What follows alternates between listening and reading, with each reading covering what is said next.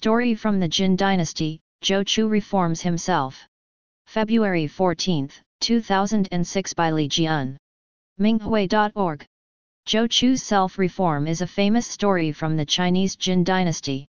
Zhou did not receive proper childhood discipline from his father. Zhou was a careless, hot-tempered person with rude manners who always did things his own way and didn't care about others. His infamous behavior made him a hazard in his home village. People hated and feared him. They avoided him like a plague. No one wanted to have anything to do with him. As he grew up, Zhou realized that his fellow countrymen hated him. He wanted to change that. Once he saw people were not happy, he asked, "Our times are peaceful, the environment is pleasant, the harvests are abundant, everything is smooth, why are you so unhappy?"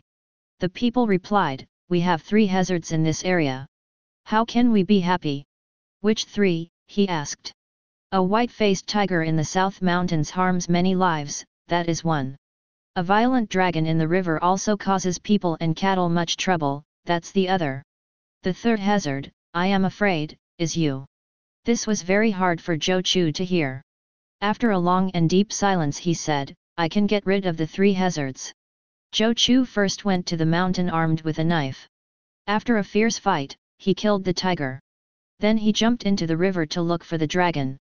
The dragon fought him for 3 days without any sign of slowing down, but Zhou was even more energetic. After 3 days he finally killed the dragon. Not seeing him for 3 days, his countrymen thought Zhou was dead. They started a celebration to cheer for the elimination of the 3 hazards.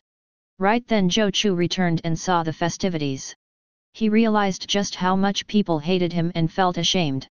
This incident made him even more determined to reform himself and to live a new life. Zhou decided to take action to reach his goal. He learned that Lu Ji and Lu Yun, grandsons of General Lu Xun, were intelligent and educated people. He traveled to their home and met with Lu Yun. After he told Lu Yun his own story, he asked, "I really want to change, but I am not young anymore. Do I still have time?" Lu Yun encouraged him saying, "Ancient people said that if you realized a mistake in the morning, you can correct it in the evening. You have a long future. You should worry about not having a clear goal, why worry about your reputation?" Zhou took great confidence from Lu's advice. He learned the principle, if there is will, there is a way. He began to study hard and pay attention to his own conduct. Within 1 year his reputation had completely turned around. Many county and city level officials recommended that he become an official. Soon Zhou became an official. For the next 30 years he held many positions and was a diligent and accomplished official.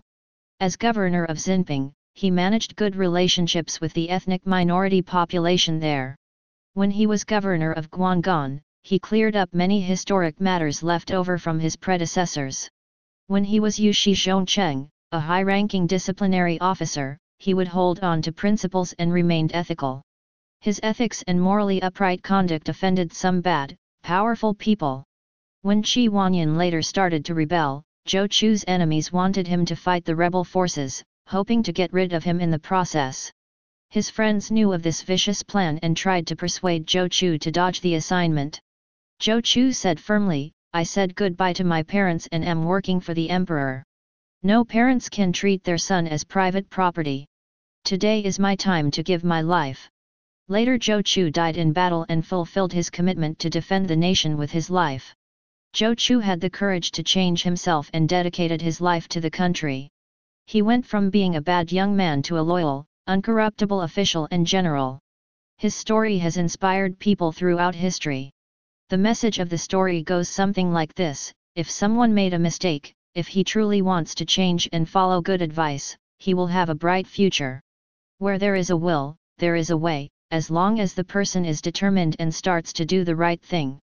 The Chinese Communist Party, CCP, uses financial interest as leverage to push others to join its evil persecution of Falun Dafa. They brainwashed all the Chinese people with lies, innuendo, and propaganda. As a result, huge numbers of Chinese people have committed crimes against Falun Dafa. This has put their future in jeopardy. Dafa, however, is compassionate and offers people many opportunities to awaken. Dafa practitioners unselfishly show people a way out of their dilemma through their tireless, thorough truth clarification efforts. More and more people have realized their own crime and discontinued their involvement in the persecution. On October 9, 2005, the Falun Dafa Association published an announcement stating, "The CCP regime is against heaven's will and is about to collapse. It is now having difficulty sustaining the persecution. Heaven's final judgment of these evil criminals is imminent."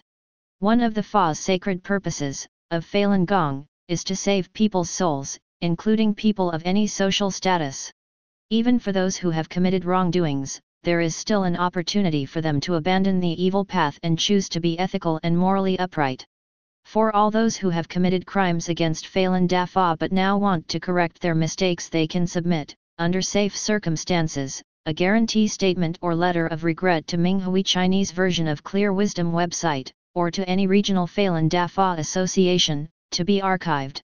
We will not investigate the various crimes of those who are determined to correct their mistakes. We will, however, continue to monitor their actions. Recently, the Minghui website published some solemn announcements by people who have done bad things to Dafa but now felt remorse. These people, like the historic Zhou, will have a good future if they correct their mistakes and continue to do good things. On the other hand, Dafa is also serious. From the day the announcement was published, for anyone who continues to persecute Falun Gong and commits new crimes, then the force of justice in human society, as well as heavenly retribution, are waiting for him.